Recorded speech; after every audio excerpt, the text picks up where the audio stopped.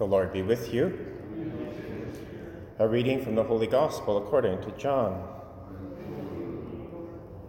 Jesus and his disciples went into the Judean countryside, and he spent some time there with them and baptized. John also was baptizing at Aenon near Salem, because water was abundant there, and people kept coming and were being baptized. John, of course, had not yet been thrown into prison. Now a discussion about purification arose between John's disciples and a Jew. They came to John and said to him, "Rabbi, the one who was with you across the Jordan, to whom you testified, here he is baptizing, and all are going to him." John answered, "No one can receive anything except has been given from heaven. You yourselves are my witnesses that I said, I am not the Messiah, but I have been sent ahead of him. He who has the bride is the bridegroom. The friend of the bridegroom who stands and hears him rejoices greatly at the bridegroom's voice. For this reason, my joy has been fulfilled. He must increase, but I must decrease." The Gospel of the Lord. In today's Gospel, from John chapter 3, verses 22 to 30, we have a commentary or clarification on the earlier part of the Gospel, where in chapter 3 of John, Jesus comes to Nicodemus. Actually, it's Nicodemus who comes to Jesus at night. Nicodemus is a Pharisee and a Sanhedrin representing the Old Testament dispensation. Nicodemus wants to know about who Jesus is and the nature of his mission. And Jesus says, you cannot enter the kingdom of heaven unless you be born again. Nicodemus, being of the old dispensation, believes that this means something physical, being actually born again a second time. But Jesus clarifies and says, you must be born again of water and the Spirit. And what does that mean? And that's been disputed among all kinds of different Christian denominations. But it's clear in today's Gospel, the latter part of John chapter 3, the whole context of the chapter is baptism. And so it says that Jesus and his disciples went into the Judean countryside and spent time there baptizing. And John the Baptist replies that he must decrease and Christ must increase. And then he talks about this relationship between bridegroom and bride. So what John has in mind is the truth that in baptism, we're not just born again, we are brought into a new covenant, a new dispensation, a new intimacy, an actual marriage.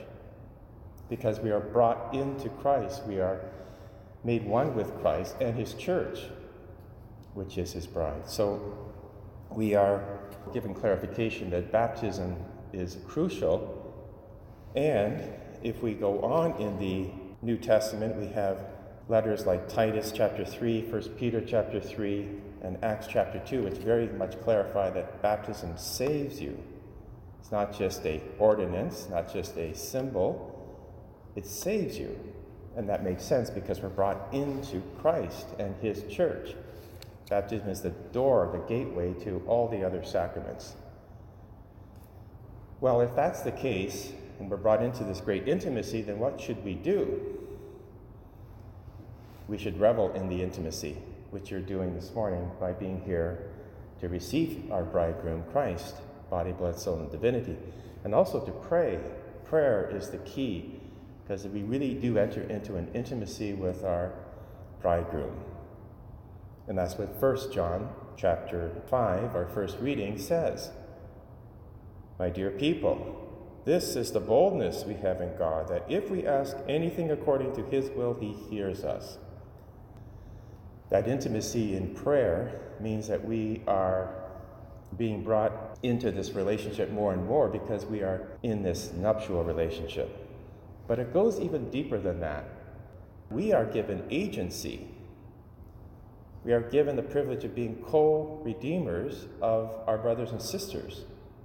John goes on to say in today's first reading, If you see your brother or sister committing what is not a mortal sin, you will ask and God will give him life. We can pray for our brothers and sisters and God will respond by giving them life. Now, mortal sin is another issue. That requires the sacrament of reconciliation for sure. But our venial sins can lead us into greater mortal sin, and that's where we can play this part of interceding for our brothers and sisters, for those who don't know Christ, for those who are in some type of sin that is bringing them closer to damnation. God will give to such a one that we pray for life. So that's the intimacy that we're being invited into today. And there's all kinds of precedents for that in the Old Testament. For example, Abraham in Genesis chapter 18, where he intercedes for the righteous people of Sodom who are at risk because the city is going to be destroyed. What does God do?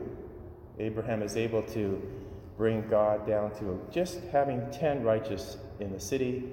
He'll spare all the others from destruction.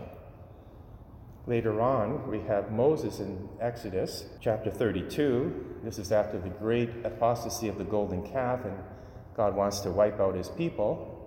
Moses intercedes, and God relents. Finally, we have Job. The last chapter of that book, he prays for the 3 friends who displeased God by their words. They did it because God told them, these 3 friends, go to Job and ask Job to pray for you. And in fact, they were saved. So we have this marvelous intimacy because of baptism and because we enter into it not just when we were a child, but every day, as you're doing this morning. And then through our prayers, we're able to actually have this great agency, this co-redemptive dignity of being children of God.